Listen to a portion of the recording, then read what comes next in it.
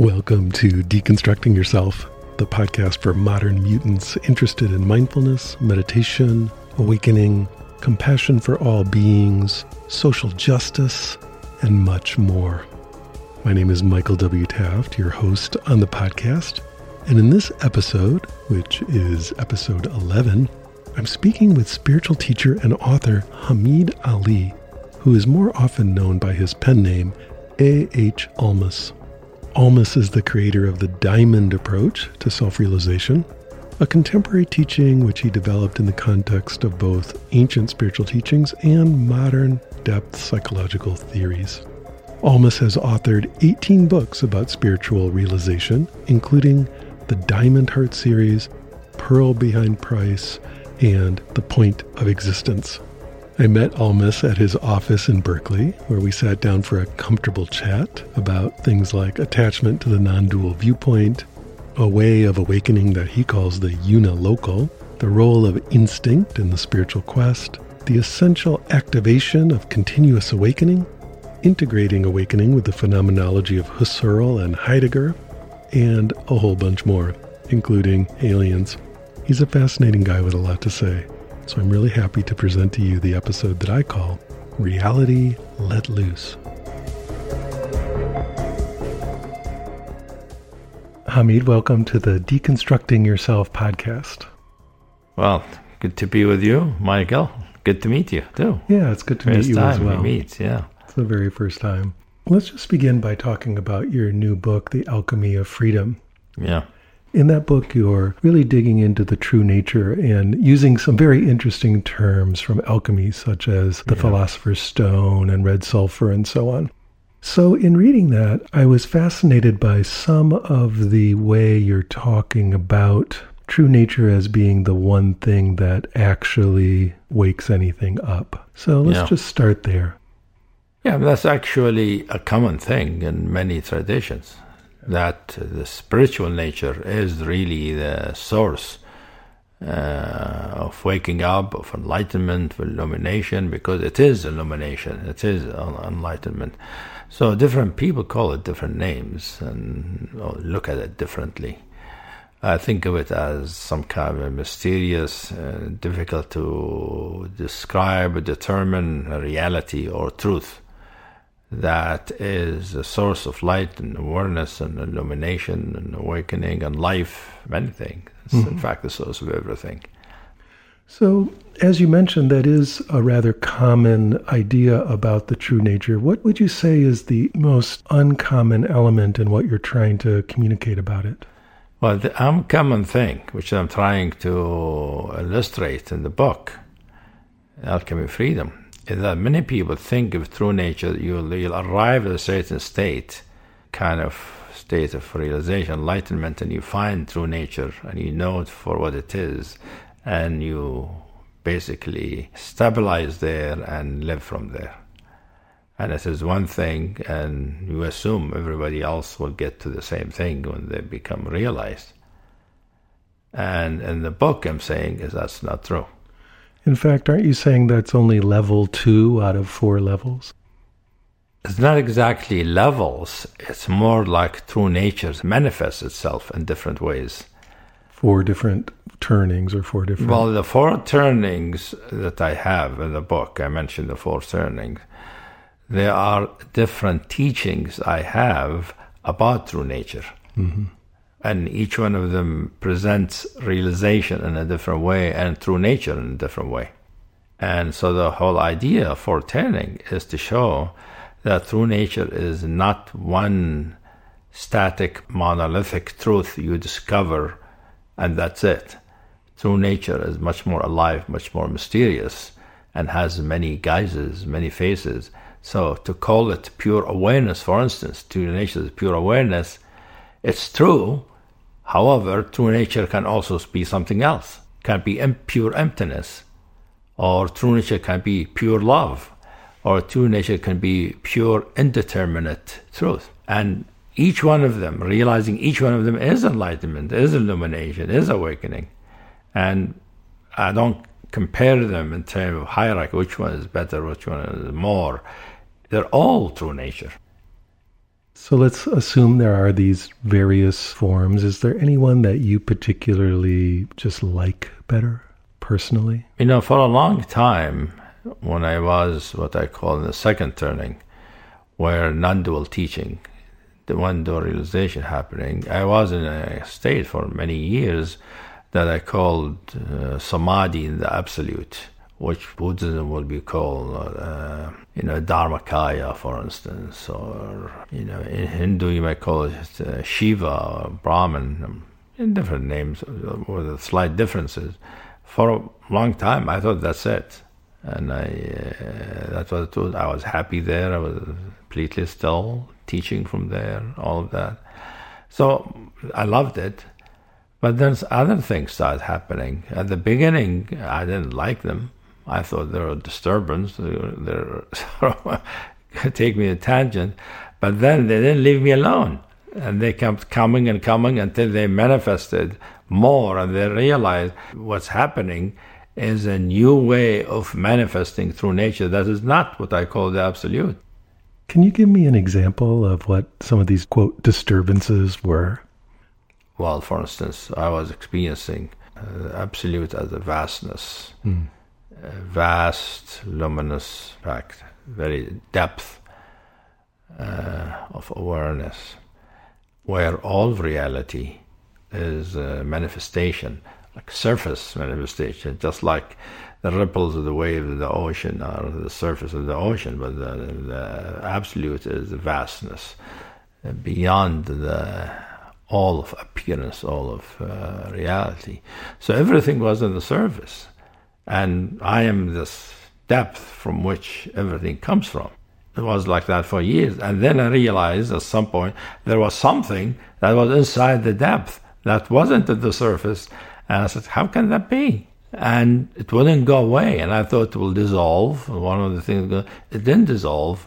In fact, it got more and more there until at some point I had to pay attention to it, and it turned out to be an amazing kind of thing because it opened up experience to a different way of experiencing enlightenment, basically.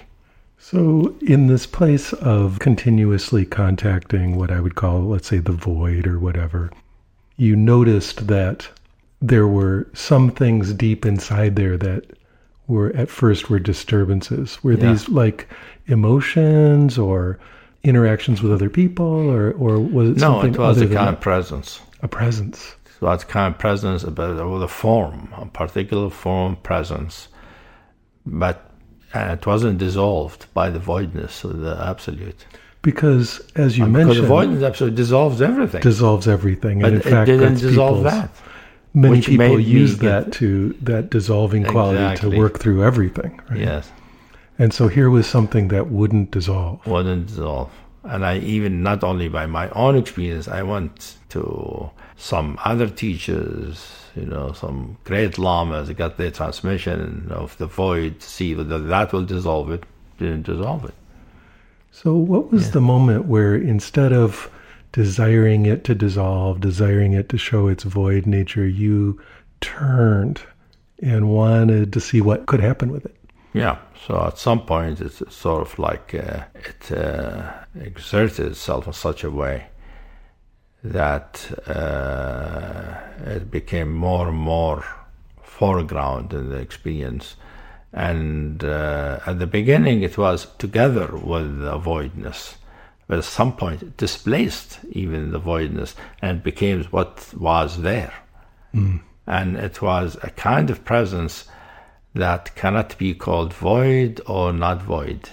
Like the question of void and not void wasn't like in the non-dual. Some teaching will talk about how the true nature is not void, not both, not together, right? They mentioned that. Yeah. But in this presence, all these were irrelevant. That's not the point. Void or no void were just inapplicable in that kind of presence. And what were the qualities of this presence? It's like crystalline kind of clarity and presence that what it did is changed for me, the nature of time and space. You see, because in the voidness, although it is timeless, right? And the voidness is timeless. You're sitting in the void, and time doesn't pass in you, although it passes in everything else. But there's still a sense of spaciousness, and the voidness has a spaciousness and an immensity. It feels infinite. Yes. So there's a sense of infinite extension. Even though it's called beyond space, but it is infinite extension. It goes on forever. There's no end to it, like infinite space. In fact, many of the teaching compare it with space. You bet. They use space as a metaphor. And this new presence basically took that out, made space disappear. Not only time disappear, but space disappear. And the way it did that is more like experiencing the presence. I feel that I'm not extended everywhere. Me as an individual, at any point, I contain all space, which is a very different way from the classic way of understanding enlightenment or non-dual experience, where I am everything, I'm the universe. But when you say I'm the universe, you are really big, like the universe. Here, I'm the universe without being big. Yes. So it's not like it took me deeper, but it took me to a different direction of experiencing reality. Did you experience that as the collapse or removal or ending of a subtle mental image of space? Yes, what I saw is that in the non-dual experience of the vastness of the Dharmakaya, there is still a subtle concept of space. And here I realized there was a concept, and that dissolved and disappeared. And that doesn't mean that the idea of space disappeared from my mind. It disappeared from my experience. Yes. Although I could think it, but my experience was not that. The experience was beyond space and time. So it became kind of realization where, as this presence, I contain all space and all time. I'm not timeless. Even timelessness is irrelevant. Time is because I have all time. So what do you mean by timeless? I am the now, I am the yesterday, I am tomorrow, I'm all time. And not only that, I am the all times of all people. Yeah, all the manifestation of the world is inside that. It's all inside, yeah. So instead of manifestation being outside, the surface of the vastness, here, all manifestation is within. It's like all manifestation was interpenetrating each other, like each object contains all other objects. Yes. Each point contains each other point, which other teachings have mentioned. It is there in some places. It is not emphasized in non-dual, and that is one reason why I'm bringing it up, because everybody is dwelling on non-dual, and I'm saying, wait a minute, there are other kind of spiritualities, other kind of illumination, which are just as liberating and just as interesting as the non-dual. That's right. I'm curious, in your taxonomy, where does this spaceless realization fit in? Is that the third or fourth? I put it in terms of the third turning. Third turning. Yeah, because the non-dual vastness, whether it's consciousness or awareness or emptiness, I see it as the second turning, because that's in terms of the development of my path. That was the second way reality manifests itself. Then the third turning, when start having this experience, I call unilocal instead, non-dual, unilocal. I mean, everything is unified in its locality, but because only one location is no location at all. So it is a very interesting thing, which brings about a different kind of experience. Like I'm talking with somebody and I feel they are inside me and I'm inside them. And, I'm walking around in the countryside, I'm looking at the mountain, they're over there, but they're also inside me. Inside me as this particular human being. That's the curious thing. Yes. You see? What about the fourth turning of the wheel of your experience? So the third turning becomes the realization of this kind of presence, and I see it as a vehicle of presence, as a particular form of true nature that wasn't obvious in the first or second turning. Third turning became very explicit as the main thing, but it showed itself to be a wormhole to other kinds of realization. Mm-hmm. One of them is a non-dual, one of them is a unilocal, but shows there are other kinds. So it's almost as if the unilocal is a doorway. It's the doorway. The unilocal is basically made me see the value of the unilocal, is showing me that the non-dual is not the end, is not the only. There are others. Mm-hmm. And so the unilocal became sort of my separation from non-dual and experiencing something else, which then opened up the possibility of other ways too. And until now there are many other ways. So the fourth turning is really opening to many other ways of realization. In the unilocal awakening, did you notice a sense of intimacy and real lightness and softness of connection? Because everything's inside you. There's this kind of like very gentle connection with all of these objects. Feels, yes, there is a sense of intimacy in it and connection. However, remember, the second turning in the non-dual has intimacy in it, has a sense, because nothing is separate. That's what non-dual means. I'm connected to everything. Yes, here, however, it's different. Yes. The connection is different. The non-dual, everything is unified as a unified macrocosm, for instance.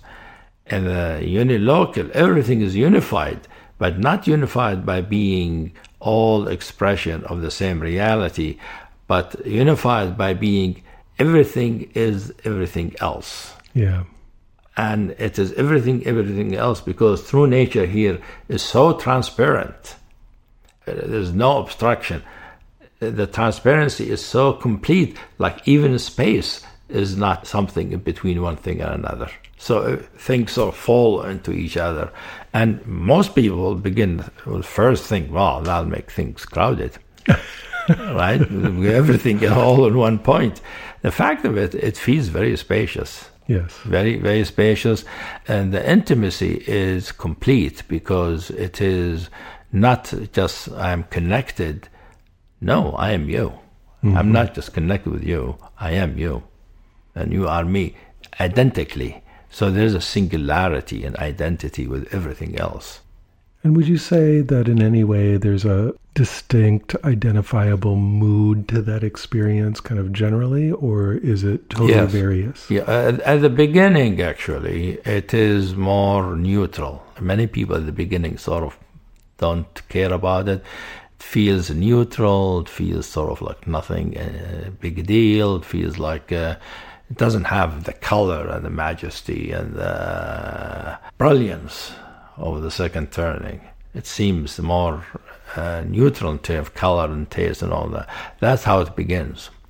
But that is just how it begins. And in some sense, it is its way of keeping itself secret.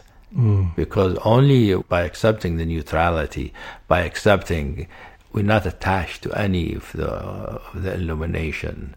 I'm not attached to the vastness. I'm not attached to the light. I'm not attached to the awareness. When that happens, then things open up. All those come back again, but in a different way. Mm-hmm. So the overriding sense that happens then is delight and freedom. A sense of freedom that is unrestrained, unconstrained, undefined. Freedom, not just the freedom of true nature, freedom in everything. Mind is free, the heart is free, being is free, and freedom also without it being related to anything. So freedom, instead of awareness or spaciousness being the sort of the defining thing here is freedom.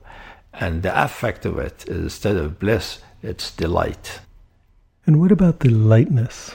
It's light also. It has lightness and very light. I mean, but you mean like not heavy? Not heavy, yeah. Yeah, very, very, very. Yes, light and not heavy. But the lightness is actually present already in the second turning. It's light. We're experiencing the pure awareness or emptiness, very light. Here it's light. Similarly, that in the term of lightness, and no heaviness, but at the same time, it could be light while at the same time immense. Mm-hmm. It could be immense. Then sometimes it could feel like a rock.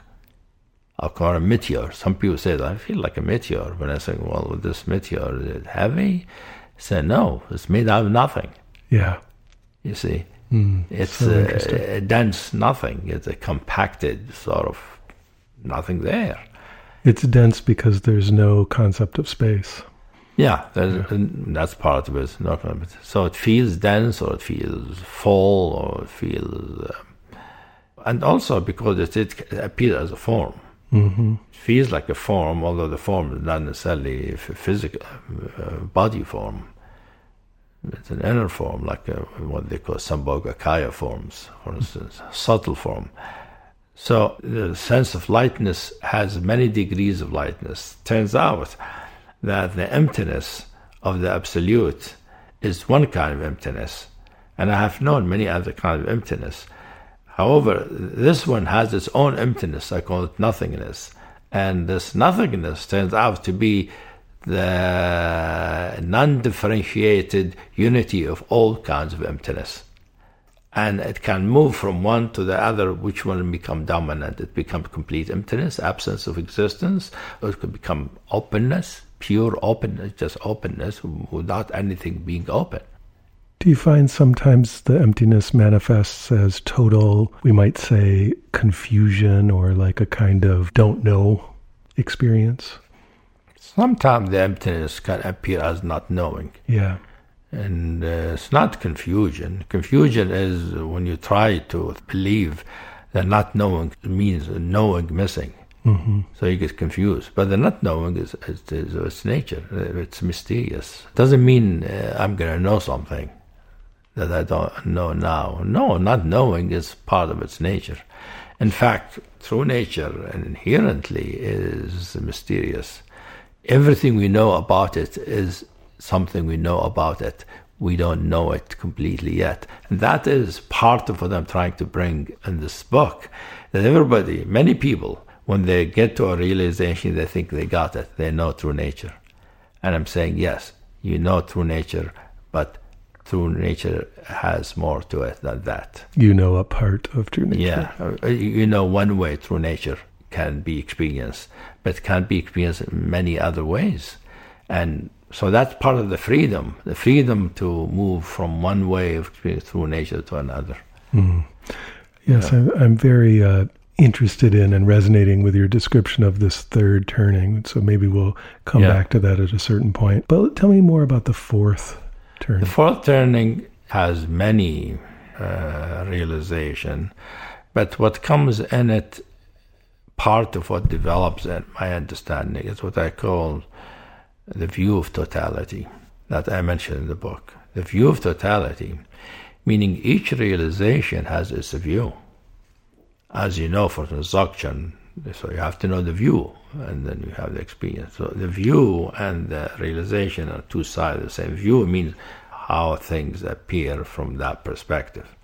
So each realization has its view. And the view is partly conceptual. It's partly how you look at things, how you understand things, and how you conceive of things. So each realization and each way of experiencing through nature will give us a view. There's no way of experiencing through nature that doesn't have view. If you experience a state, the state has a view. Yes. Because it has this particular feature. Now, their results, or the arise of what I call the view of totality, which means it is a view that is not attached to any one particular view, is open to all views, and it acknowledges that there are many views. Each one is valid in its own without having to reconcile them. That is an important part of the view of totality. It is a view that is open to all views, and the views can be different or similar, and they can overlap, or they cannot be reconciled. And I learned I don't need to reconcile them. I'm happy for each one of them to be what they are, because that is how reality is. When you look at all the teachings, there are little differences between them. You can't reconcile them, and sometimes they have debates between them. Everybody trying to say, mine way is it? You're sort of a little different.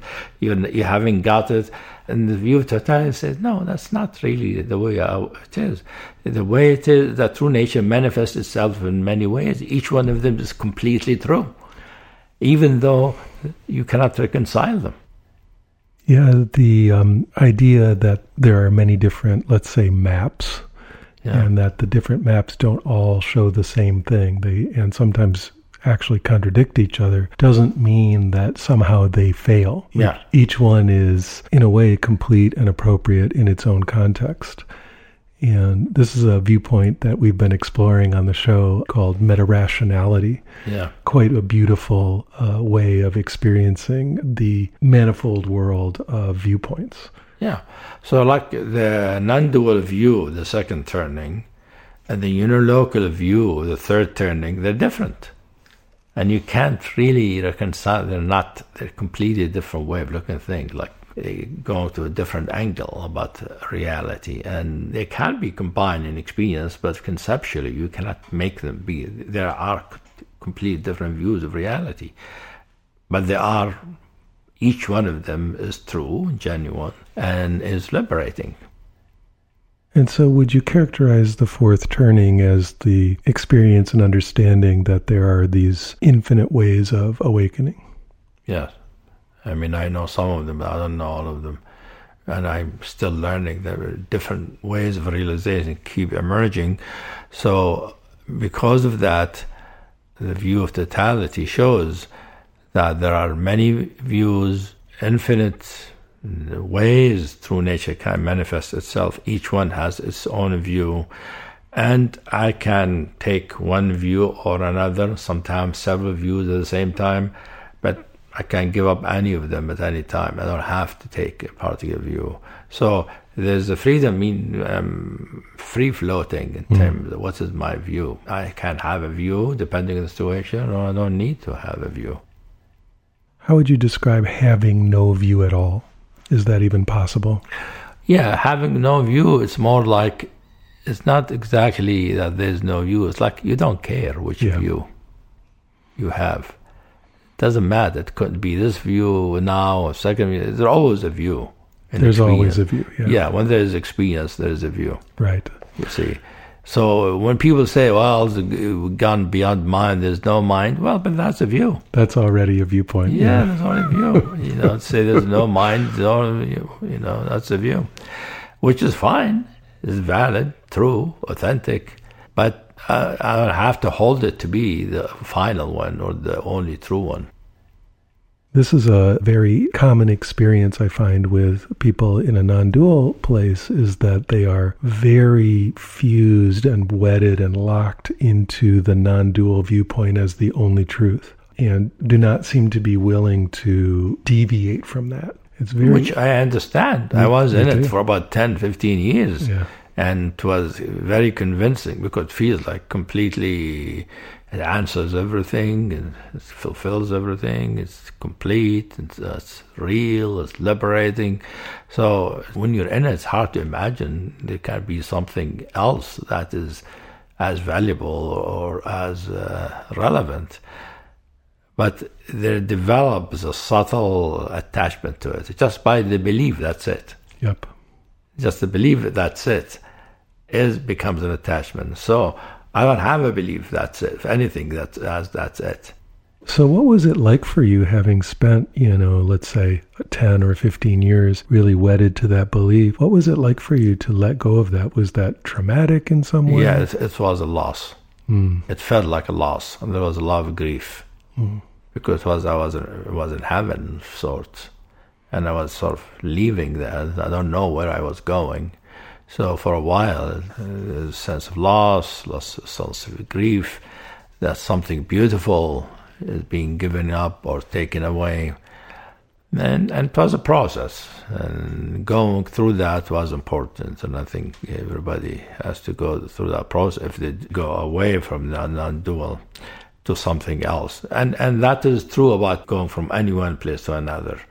There's always a sense of loss. because especially if it's beautiful. In fact, people feel lost even if they leave something bad. Even when people leave their suffering, they grieve. Yeah. Because they're used to it, their identity, right? The same thing. So if you leave something perfect and beautiful, and you feel you're taken away from it, or reality is moving the view to somewhere else, there is a sense of loss. Until we learn more about the new view and see that there was no loss, it was another thing being added, basically, another way. That was not gone, still available, but there's another thing now introduced that becomes possible. Hearing about these four turnings, which would be in shorthand sort of no self, and then non-dual, and then unilocal, and then what would you, the view of totality. The view of totality, which includes many views. So I mentioned several views. There are other views, other realizations, the fourth turning, that I don't talk about much, but I don't mention because they're not relevant for most people, because they need to first learn non-dual first. Non-dual is really the way to get out of duality. It's the best way, because it's in contrast to it. It's obvious. It's most the opposite of it. So you're stuck in the dualistic, you're suffering. So non-dual seems logical play to be free from it. So that's how it happens to most people. But then to go to a place, for instance, in the fourth turning, where the realization is, I am not anything. What is that? So because always in those states, I am something. I am the absolute, I am the void, or I am unilocal kind of realization. In the fourth turning, there's one possibility is that at one time I had this, I'm not anything. I'm not being anything. And that was not state of emptiness, was not state of presence. No, I was just not anything. Everything was there except me. Yes. I wasn't any of it. So the way you described these four turnings, it kind of leads into the question I was going to ask, which is, there does seem to be perhaps a natural order there, a sequence. I don't mean stages, like one is better than the other, but it does seem like they would tend to unfold in that order. So I'm curious. That's how they happened to me. Yeah. They happened to me in that kind of order. However, I don't necessarily believe there has to be that order, because I've seen other people. This is what I was going to ask. Yeah, I've seen other people who, for instance, experience the unilocal more easy than non-dual. I was surprised to see that. Like in my own school, when I started teaching non-dual, I thought nobody knew about it. Many people talk to say, oh, I had this experience. Some people know it, have access to that, So that makes me not assume that the progression has to be that way for everybody. It might be true for most people, but there can be exception. That people can be in the fourth turning to start with before they even go to second turning, third turning. And you've seen that in practice? I've seen it in some people, yes. Yeah. So let's talk just a little bit more about some of the fourth turning awakenings that seem to be perhaps not that relevant, but maybe interesting. Fourth turning awakening? Yeah. Well, I mentioned the one where I'm not being anything. Yes. That's one of them, and which is really delightful. Okay, you're not anything. There is enjoyment, there's life, but there's nobody there, nothing is there, no self, no true self. No, I'm not awareness, I'm just not anything. So, I'm not anything is not the same thing as I am nothing. Yes. I'm nothing, I'm nothing. I'm not anything, cannot describe me as anything. And it is amazing freedom and delight and enjoyment and freedom, living a normal life. It's like, it is paradoxical, because I can still see the body and all that, but I'm not anything. I'm not the body, I'm not the consciousness. That's one of the realization, which is sort of curious, and not many people mention that. And for most people, I think, when they first hear it, they wouldn't see what's so interesting about that. If somebody comes in from the first turning, for instance, you tell them about I'm not anything, so what's so good about that? Yeah. Right? Why would you want that? Yeah. Why would you want that? Like you lose everything, And so that's why I don't teach it at the beginning. And it's not relevant, really. Mm-hmm. But as people go deeper, it begins to happen to them anyway. Yeah. So that is one of the ways. There are other ways, other realization I could mention. There's a realization, for instance, that I call contradistinction, that each realization, both in my teaching and many other teaching, they talk about the condition, the primordial condition, the natural condition, the non-dual condition, right? Even the people who don't want to give it word, they call it primordial condition or a pure condition or the original condition or something like that. And that is realizing the original natural condition. And so the question of condition has become important. You don't talk about the ground, you want beyond the ground now. It's just condition, primordial or original or natural. And then there's the realization that arises, which I call non-condition. Has nothing to do with condition. And how would you describe this non-condition? That one is really interesting because it's more like everything is what it is, the way it is ordinarily. The mountains are mountains, the streets are streets, the trees are trees. However, there is nobody perceiving them. And they don't have a condition. There's nobody there to say what is their condition. The question of condition or their nature disappears. The idea that they have a nature is gone. A mountain is just a mountain. What is its nature? It's just a mountain. A river, what's a river? It's just a river. What is walking? It's just walking. What is its condition?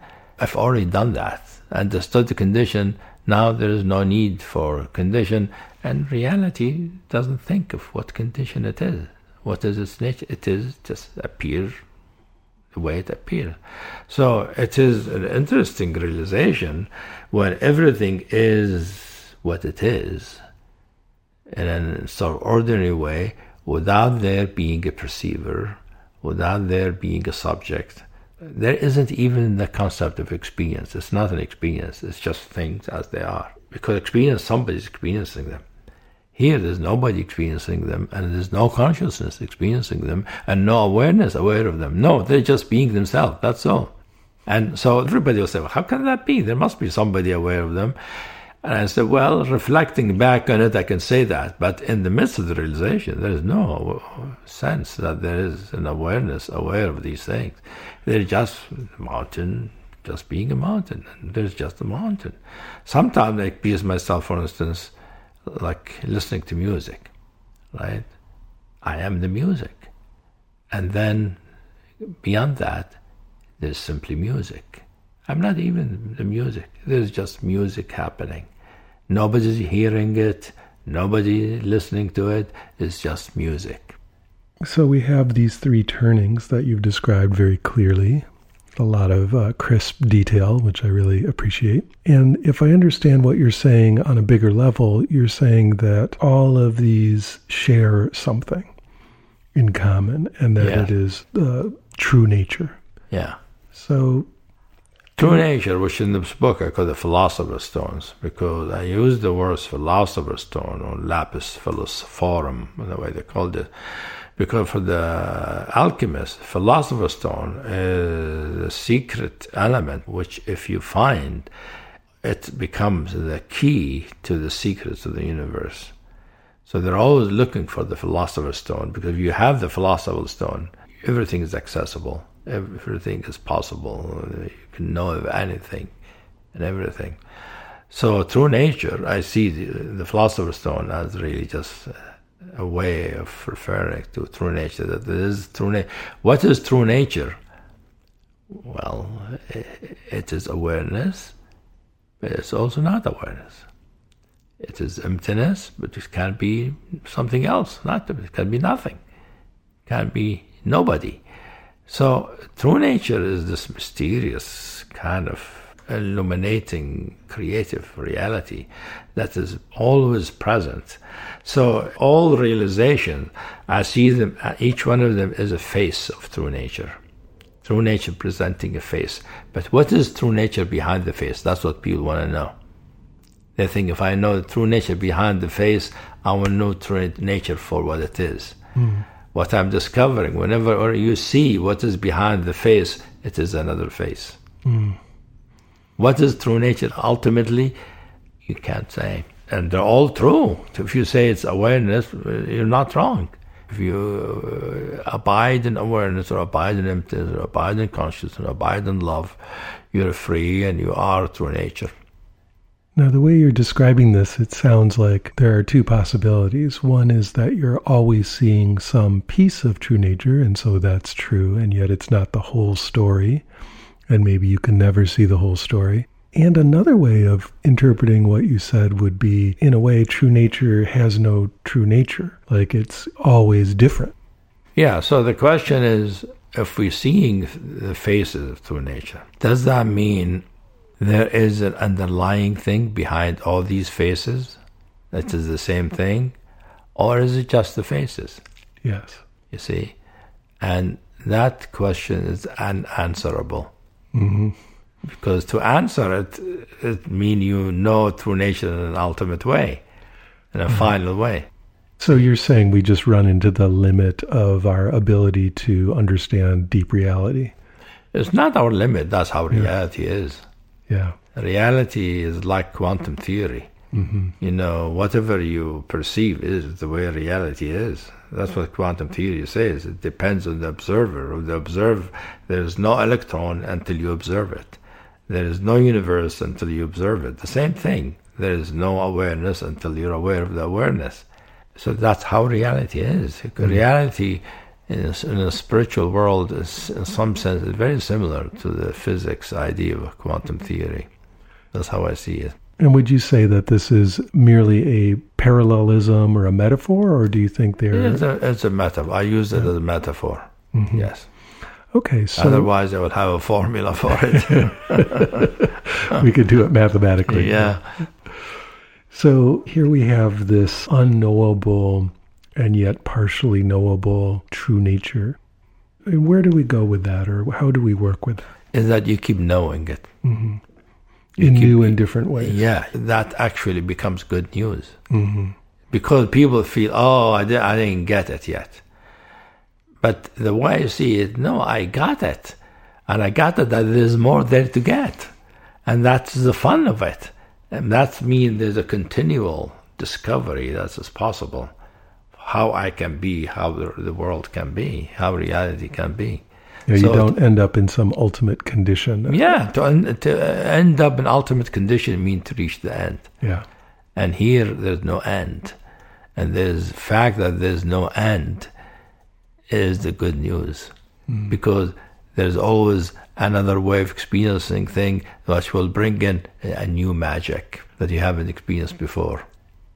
And I'm curious for you, is this ever-unfolding magic something that you are, I'm just going to use conventional language here, even though it's slightly misleading, but is it something that you are almost like whimsically allowing to unfold however it unfolds, or are you systematically exploring different corners of it? Or how is this unfolding for you personally? Both. I mean, I don't know what to be next, so I can't be working toward it. I'm just open. I might be meditating or might be doing work, but I'm not going toward anywhere. So there's no objective, no goal to go toward. But things emerge on their own because there's this openness and no sticking to a view. If I stick to a view, it will just keep the view. If my consciousness is free from view, then other views can arise on their own. There is an openness of views. And then those things, when they arise, then, of course, I'm interested and I explore. And there's a more systematic way of exploring this new way of things arising to know it as much as possible. So I could spend some time in it. And so there's an element of openness and there's also an element of, let's say, curiosity. Investigation. Curiosity is a big part of it. Curiosity and love of discovery, and love of novelty.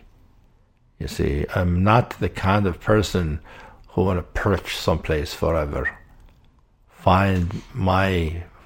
Retire, find my lot, and live happily for. I'm not like that. I'm more like a traveler, more like an adventure. Things just happening, and reality is dynamic.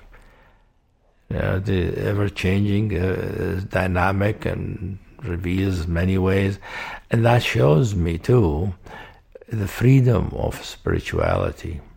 That regardless how much the human race have learned about spirituality, we haven't learned the whole thing yet. The same thing in science, actually. If you take science, they never say we will ever learn everything. There's always going to be learning. There's always going to be new things to discover.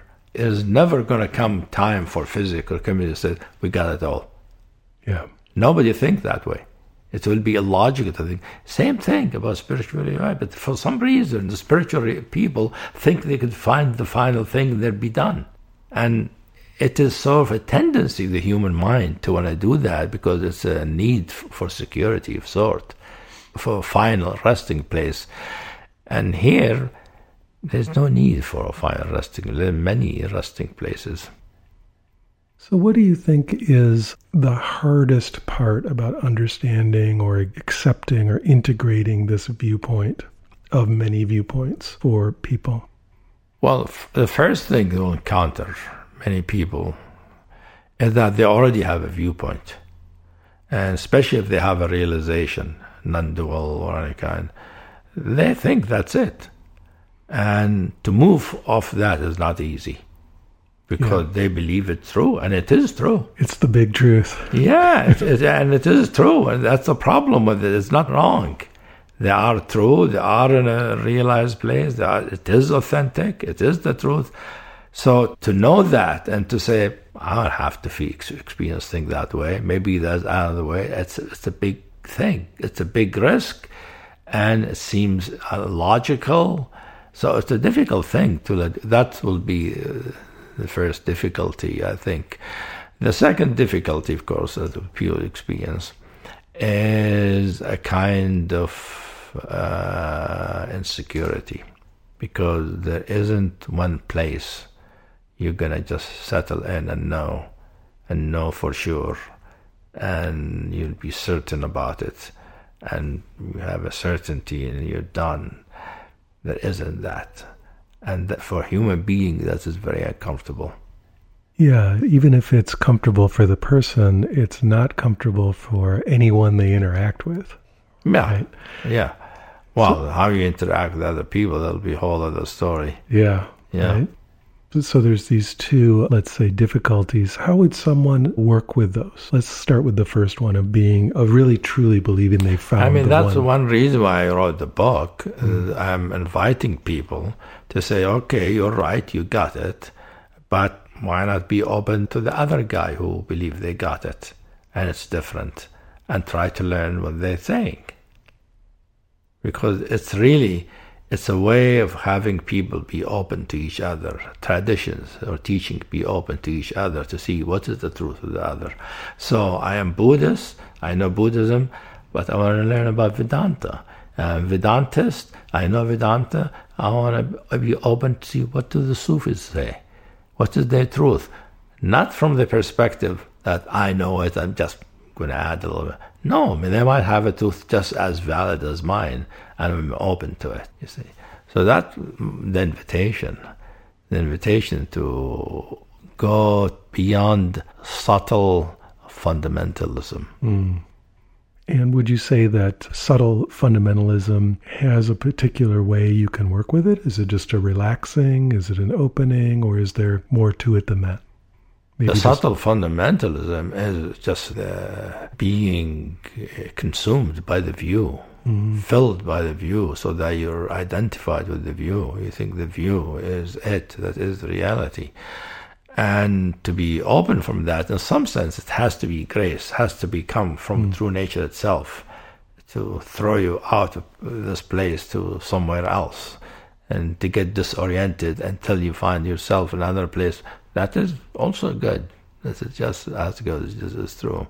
So in some sense, you cannot do it intentionally, You can learn to be open. In my teaching, for instance, I teach people to be open. I teach them many things that help them to be more open. But the main thing, that openness, I call it all-rounded openness. Meaning, like an experience of pure awareness or pure emptiness, it's total openness. Person feels open. And if you, for instance, meet some of the great masters, they're really open. They're open to you, they're open to reality. However, they're not open to another teaching. Yeah. You see? All-rounded openness means really open to everything else, even to other person's experience and view. And that is, that is really going beyond mind. Well, I think it's so powerful how in our society, concept and mental acuity and ability to hang on to belief is so important. I mean, this is our final way of judging people, in a way, is socially, is what they believe. And so to move beyond belief, or to be able to contact many different viewpoints authentically and inhabit them authentically and not get stuck, that's very dangerous. It feels dangerous. Yeah. It feels dangerous, feels risky. As I said, there was a grief, a loss, going from one to the other. And it's like a journey, from one universe to another. It's like, the different realizations. One way of looking at it, when I'm in the fourth turning, is like you're going to another universe, a parallel universe, different kind of being, and experiencing spirituality from their perspective. They're not the perspective of human beings. Because other beings with different galaxies, whatever, they have their spirituality, but it's not necessarily like the way human beings experience it, or they don't have the same concept, and they might have something else. Yes. You see, it's like that. It's like really, it's not aliens, just so different. You see. So another thing in the book that I found quite intriguing was the idea of, that again, you're taking from the linguistic or concept field of alchemy, and you're talking about the red sulfur quality of true nature, or of the Philosopher's Stone. Yeah. Which, if I understand it, is its own energy of continuous awakening. Yeah, I talk about the red sulfur, which is also called essential activation. And essential activation of the red sulfur is not a kind of awakening or a kind of enlightenment. It's more like the consciousness is set on fire, is turned on to keep on burning. And keep on burning means revealing more things. So it is like reality let loose. Consciousness let loose to reveal its possibilities. And instead of finding a place and putting it in a box, and this is reality, here all the boxes are gone. And the way I understand it, there is no way to turn on this red sulfur quality, correct? You cannot do it intentionally, but there are many elements that help. Like what I call necessary awakening, and I call primary awakening, are important. So knowing true nature is important, because knowing true nature experientially, and realizing it. So encountering true nature, that's what I call necessary awakening, which means you realize from experience there is something in reality that is very different from everything else you have experienced in your life. It's not the body, it's not the thoughts, it's not the feeling, it's not, none of that. You realize spirit as spirit. You encounter it. And that's what I call, encounter of the third kind, in some sense. Yes, you use the close encounter of the third kind metaphor. I use that. But you realize it's something really different. That is called necessary awakening. Then I talk about primary awakening, which is not only you encounter the third kind, you encounter the fourth kind, meaning you become it. You realize that true nature that you have encountered is you. Yes. Both of these are important for the red sulfur, but they might not do it by themselves. There's more to it than that. And is there a particular quality to the moment that this red sulfur turns on, so to speak? It's more like wanting, loving to know the truth, whatever the truth is, wherever it's going to take, without feeling that the truth have to be defined in a final way. Yeah. And by truth, I don't mean a true statement or a word. I mean truth of reality, the way things are experienced. So that is part of it, but part of it is also a sense of energy and a dynamism and a movement and change. And change and movement is experienced as fundamental and as inherent to reality. And reality is like a chameleon. Would you say this is somehow fundamentally different than impermanence? Than impermanence? Mm-hmm. Well, similar to impermanence, in the sense, impermanent means everything changes and, has a beginning and an end. But impermanence can be seen from the perspective of the second turning. Mm-hmm. It is a characteristic of the second turning. In non-dual teaching, you see that everything that has form is impermanent. So even emptiness is empty. Mm-hmm. Even emptiness, there's nothing there. In that sense, impermanence. So the red sulfur includes impermanence, but it's more than that. It's more changeability and the chameleon quality of true nature. That's always revealing one face at one time, and to reveal another face. When it reveals one face, it hides many other faces. We don't know how many faces. And that's why I find it exciting for the human race. We don't know what's going to happen. We don't know the next enlightened person, what kind of thing they're going to experience.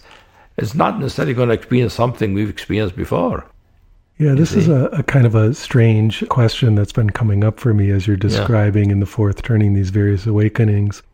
It seems to point to the possibility of there being entire spiritualities or entire religious teachings that just have never been explored. Yes, that's exactly what I'm saying.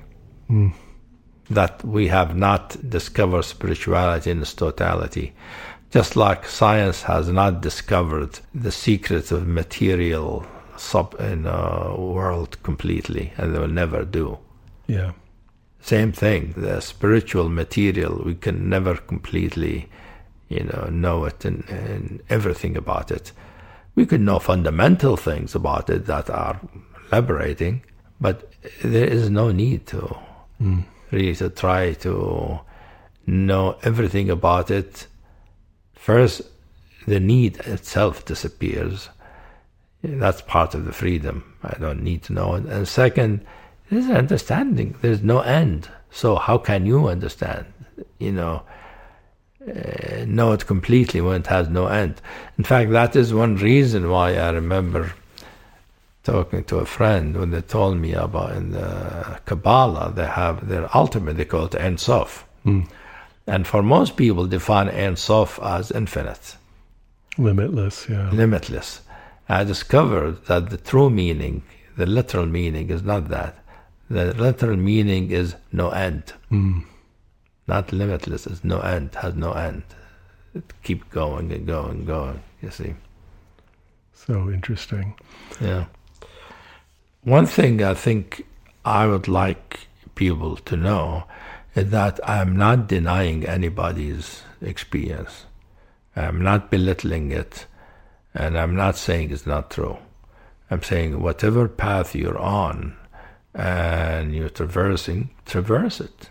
Learn it completely as possible. It is true, and it leads to liberation, and that might be it for you. But I'm also saying, don't assume that the next person will experience the same thing. Will have the same realization. They might have different realization. Other teaching might have different realization, which can bring in bigger openness than the openness of our own realization. So it's both encouraging people on their own paths, at the same time encouraging people to be open to other people having their own truth. that might be different from our truth without there being a contradiction. And now we can live together, be friends, because we're all true nature in some sense, although we know true nature differently. Yeah. So I've been a book editor a long time, and I know that books take years to put out. And The Alchemy of Freedom is something that's been out for a little while. So I'm curious, what are you working on now? Well, I'm actually trying to publish several books that are a different thing. One book, for instance, I'm trying to publish has to do with integration of spiritual realization with phenomenology. Husserl and Heidegger, their view of phenomenology, and using that as a stepping stones for the fourth turning. Fascinating. Is there anything you can share from that work? Well, for instance, one thing that Husserl talked about and the phenomenologists talk about was what they call first personal givenness. That each experience is always experience of somebody. Even if there is no self, there is somebody experiencing it. So what does that mean? What is this first personal givenness? Where does it come from? Right? So there are many discussions, and there's people trying to explain, what does that mean? Does it mean there's some kind of subtle self that makes the experience be experience of somebody? Because they say experience is never anonymous. It's never just experience. And we know that, even enlightenment, somebody is enlightened. Yes. When somebody, the other person is not. Yes. So it's that personal enlightenment, even though the person says, I'm not anybody. I'm not a person. There's still their enlightenment. So there is a first personal givenness to them. That is an insight from phenomenology. They actually work on that and try to understand it. And they have many solutions about it in terms of what is, maybe there's something called the minimal self. Some talk about the thin self, something inherent to, people talk about the stream of consciousness, and whether the stream consciousness has some characteristic to it, or all these things.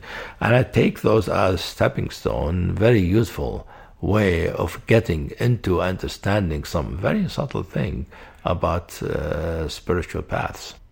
Would you say that from that viewpoint, the experience of no self is not binary, but instead more like gradually less self, but there would never be absolutely, truly none there? It will always be first personal givenness to it. Yeah. Regardless, even in the experience, I am not anybody. It's still your experience. It's still the first personal givenness, even there's nobody there. The first personal givenness is a very interesting observation. Yes. It's very important. And people miss it when they try to go into no self, there's no self. They say there's no self, there's no person, the person is like many of the non-dual people. They say the individual, the self is a delusion or an illusion, is not real. What's real there is only pure awareness. However, there's always somebody knowing that. It's always the first person givenness, you cannot get away from it. Yeah. You see, and I find this very interesting, very useful actually and it opens the way to many kind of realizations. So how would, let's say, a spiritual seeker be able to work with that understanding that you just described? Well, it is a very good challenge for people who believe there's no individual. You see, there's no individual consciousness. Because the first personal givenness really points to the fact that there is some individual, some kind of individuation. Consciousness always manifests through an individuation, even though it is no self. It is some kind of individuation. And what is this individuation? And that, when we get into subtleties between different teachings. And so the idea would be to begin to investigate this tiny amount, this thin self or tiny amount of self. What is it? Present. Yeah. Or is there a thin self? A thin self is just one person's expression for it. A thin self or minimal self. And is it a self at all? Does it have to be a self for first personal givenness? See? What I see, it only means there is some particularity, some particular individuation or particularity that accounts for first person givenness. You cannot take the whole universe as a whole for first person givenness. You cannot take pure awareness or the ground of, Dharmakaya and say it's first person givenness, because it's always somebody who's experiencing that. Dharmakaya does not say I am Dharmakaya completely by itself without human beings. That's so fascinating. So this is a whole book you're working on? Does it have a title at this point? That's a book we're editing now. Does it have a title? No, I don't have a title for it yet, actually. It's still in the initial stages. That's one thing. Another thing I'm working on, too, which a teaching I've given, which I think is very useful for many people to learn, is about instincts and the role of instincts in life and the difficulty they present in any spiritual path. Because instinctual drive are very powerful forces in human beings. The drive for survival, for instance, is an instinct. The instinct for socialization, the sexual instinct, for instance. These are powerful. What do you do with them? Yes. So it's a whole teaching about what they are, how you deal with them, how you work with them, how to work with them so that they become part of the drive for enlightenment. Can you give us some preview about how you're going to talk about working with those? Well, for instance, the social drive for company, for togetherness. Some animals have it. They gather together and serve survival, but also it has to do with the limbic system, and which brings in a sense of relatedness and company and sharing and all of that. And that is a primitive thing. A primitive thing is innate to mammals in general. Yes. And then what I find that if you work with it and experience it in its purity by liberating it from its history we have around it. First of all, we have a history around it. And that history needs to be opened up and clarified and purified, and so we can let go of it. So we can experience it in its purity.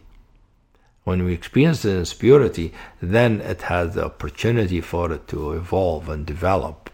And social drive, the drive to be with somebody, becomes, in a spiritual sense, the drive toward intimacy. Intimacy of consciousness with another consciousness, which brings us closer to the second turning, to the non-dual, you see, with its intimacy.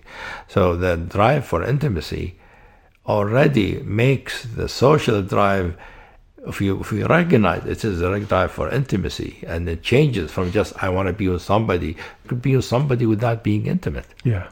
Right? Just like sexual thing. People call it intimate, but sex can't be sex without being intimate. Right, it can be mechanical. Yeah, it can be mechanical, it could be violent, all kinds of stuff, or it could be forced. But then when we realize that the drive to togetherness can evolve to become the drive for intimacy, it already becomes a drive toward realization. Because intimacy is a characteristic of enlightenment. Would you say that all the instincts, in a way, contain drives towards awakening within them? I would say they're all expression of the drive for awakening, but they are in a primitive way. They appear in a way that are necessary for survival. We need to survive physically to be able to awaken. If we die when we're young, we'll never have the chance. We need to grow and develop and learn. So we need a primitive drive for survival, and we need the sexual drive. We need all in their primitiveness. But that's not the end for them. Yeah. But if we really stay with them, we will see at some point they are really drive with the same life force. They're all expression of a life force. And the life force inherently is always moving toward greater illumination, greater life. Earlier you brought up aliens, and so I'll just ask you a theoretical question. If there were, let's say, an alien life form, and it was sentient, and it had a completely different set of drives than a human being, which is unlikely, but let's say they had at least some drives that were different. Would those drives also be something that would inherently push towards awakening? Well, I think yes. Because I think the fundamental thing in reality as a whole is true nature. Mm-hmm. And true nature has an inherent nature of revealing itself. It is inherent to it. It is to reveal itself, for it to be known, to know itself. So whatever drive it appears in is bound to go in that direction. Mm-hmm. It might take millions of years, as we've seen. Yeah. So if true nature wants to reveal itself, how is it that it never is revealed completely?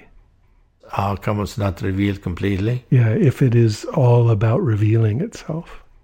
It is all about revealing itself, and I wouldn't say it wants to reveal itself, because that makes it anthropomorphic. It is inherently self-revealing. Yes.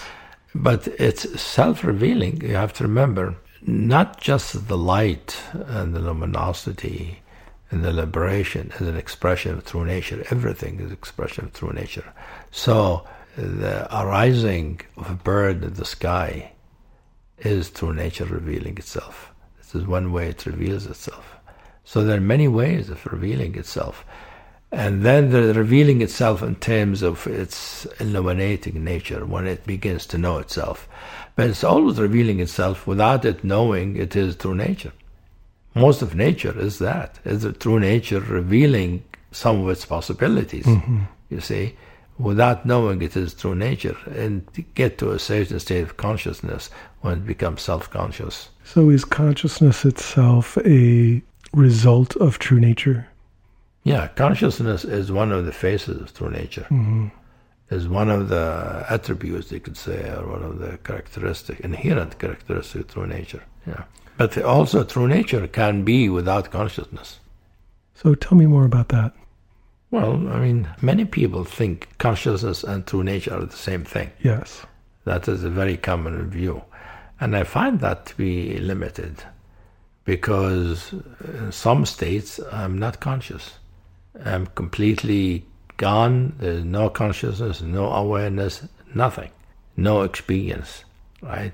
And then there arises consciousness. Well, what was there before? Mm-hmm. You know, that was still true nature. Yeah. You see? So in your way of describing it, true nature is more fundamental than consciousness.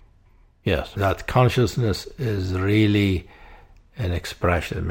You see that actually in the second turning in realization, what I call realization of the absolute. Realization of the absolute, or what some people call Dharmakaya, is a kind of a mystery, a mysterious darkness from which arises awareness. Awareness arises out of it. Awareness is the luminosity of the mystery. So the mystery, what is the mystery? It's a mystery. The mystery is not because we don't know it. No, its nature is that it is mystery. And the luminosity and the radiance, the magic of the mystery is awareness. But it itself is not awareness. It is the source of awareness. So is there anything you'd like to say before we wrap this up? I think I will say I've enjoyed this discussion with you, Michael. I think it's good. I think we covered a big ground, a lot of things. Yeah, really. And I'm hoping some of it will be useful for some people. I don't imagine everybody will get everything we've talked about, because we talked about many things. Yes. And some of it will be relevant for some people, some relevant for other people. Some people will appreciate maybe parts of it. But I think, hopefully it will be useful. I think people will find it very useful and interesting. I mean, that's what I want. I want it to be interesting and useful in their own work, in their own practice.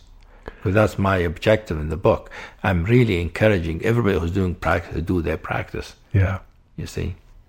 I found that to be a really interesting quality of the book, even though you are emphasizing that true nature is self-revealing and doesn't require any effort. At the same time, we must continue practicing.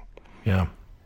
Well, that's another secret. That's in the Runaway Realization book, the emphasis on that, where I talk about the dynamic of realization, which is what is the relation between realization and practice. And here I'm sort of similar to Dogen, who thinks practice is realization. You see, that when you practice, it is true nature practicing.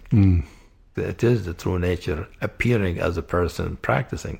And that is, in fact, a big part of that book, is that people think they are deciding to practice, they learn to practice, and they sit and practice, and then from that there emerges some kind of insight or illumination. While if you look deep into it, it is already true nature that is putting in our mind the intention to practice. Yeah. It is through nature giving us the discipline to practice. It is through nature that giving us the love for reality. So it was never coming from the self. So that's what I call the dynamic of realization, which is sort of, it's as mysterious, seems like we're doing it, while in fact we're not doing it. There's something bigger and mysterious that's doing it. Thank you so much, Hamid. It's been a real pleasure. My pleasure. Yeah. Good.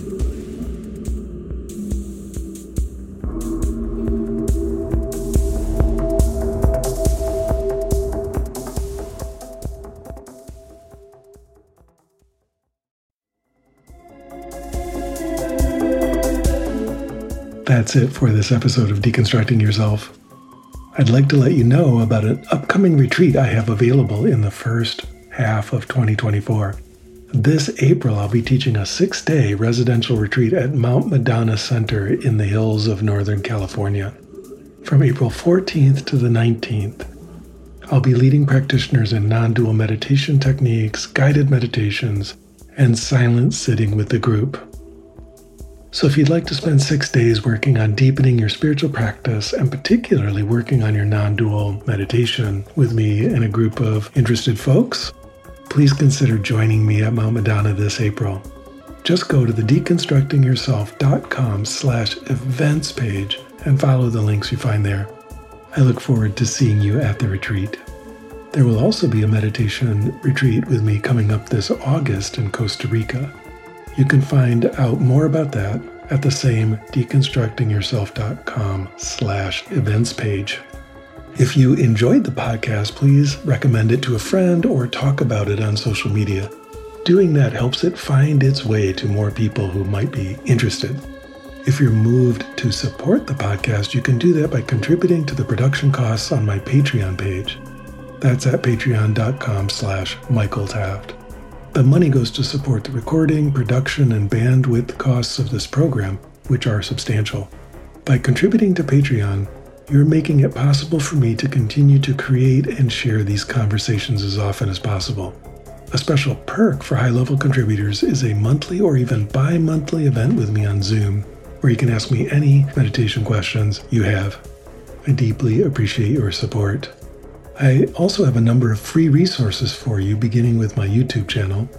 There are hundreds of hours of free guided meditations and videos there, so if you're interested, that's quite a large resource and offered to you completely free of charge. The channel address on YouTube is MWT111, or you can just search my name, Michael Taft. I encourage you to subscribe to the channel and join me each week for a new live guided meditation session. If you'd like to interact with a broad community of people interested in meditation, particularly those who engage with my YouTube meditations, I have a free Discord server called Deconstruct U. That's Deconstruct and then just the single capital letter U. There are a large number of discussion channels there, and it's free, so hop on the server and introduce yourself. And of course, there's the deconstructingyourself.com website itself, which has articles, interviews, and more about meditation going back over 12 years at this point. So be sure to check that out. Beyond these free options, I also have a number of paid online courses to help you grow and develop in your spiritual practice. You can find out about those either by signing up for my email list at deconstructingyourself.com/sign up or at the site deconstructingyourself.org. I look forward to seeing you in class. The Deconstructing Yourself podcast has always had excellent sound, which is the result of an amazing audio engineer and amazing human being named Stephen McNamara. He's an all things audio person with many decades of experience in producing music and spoken word audio. If you're interested, you can contact him at his website, yogitar.com. That's yogitar.com. Music on the Deconstructing Yourself podcast is a track by Peter Baumann entitled Crossing the Abyss from his album Machines of Desire. Thank you for listening.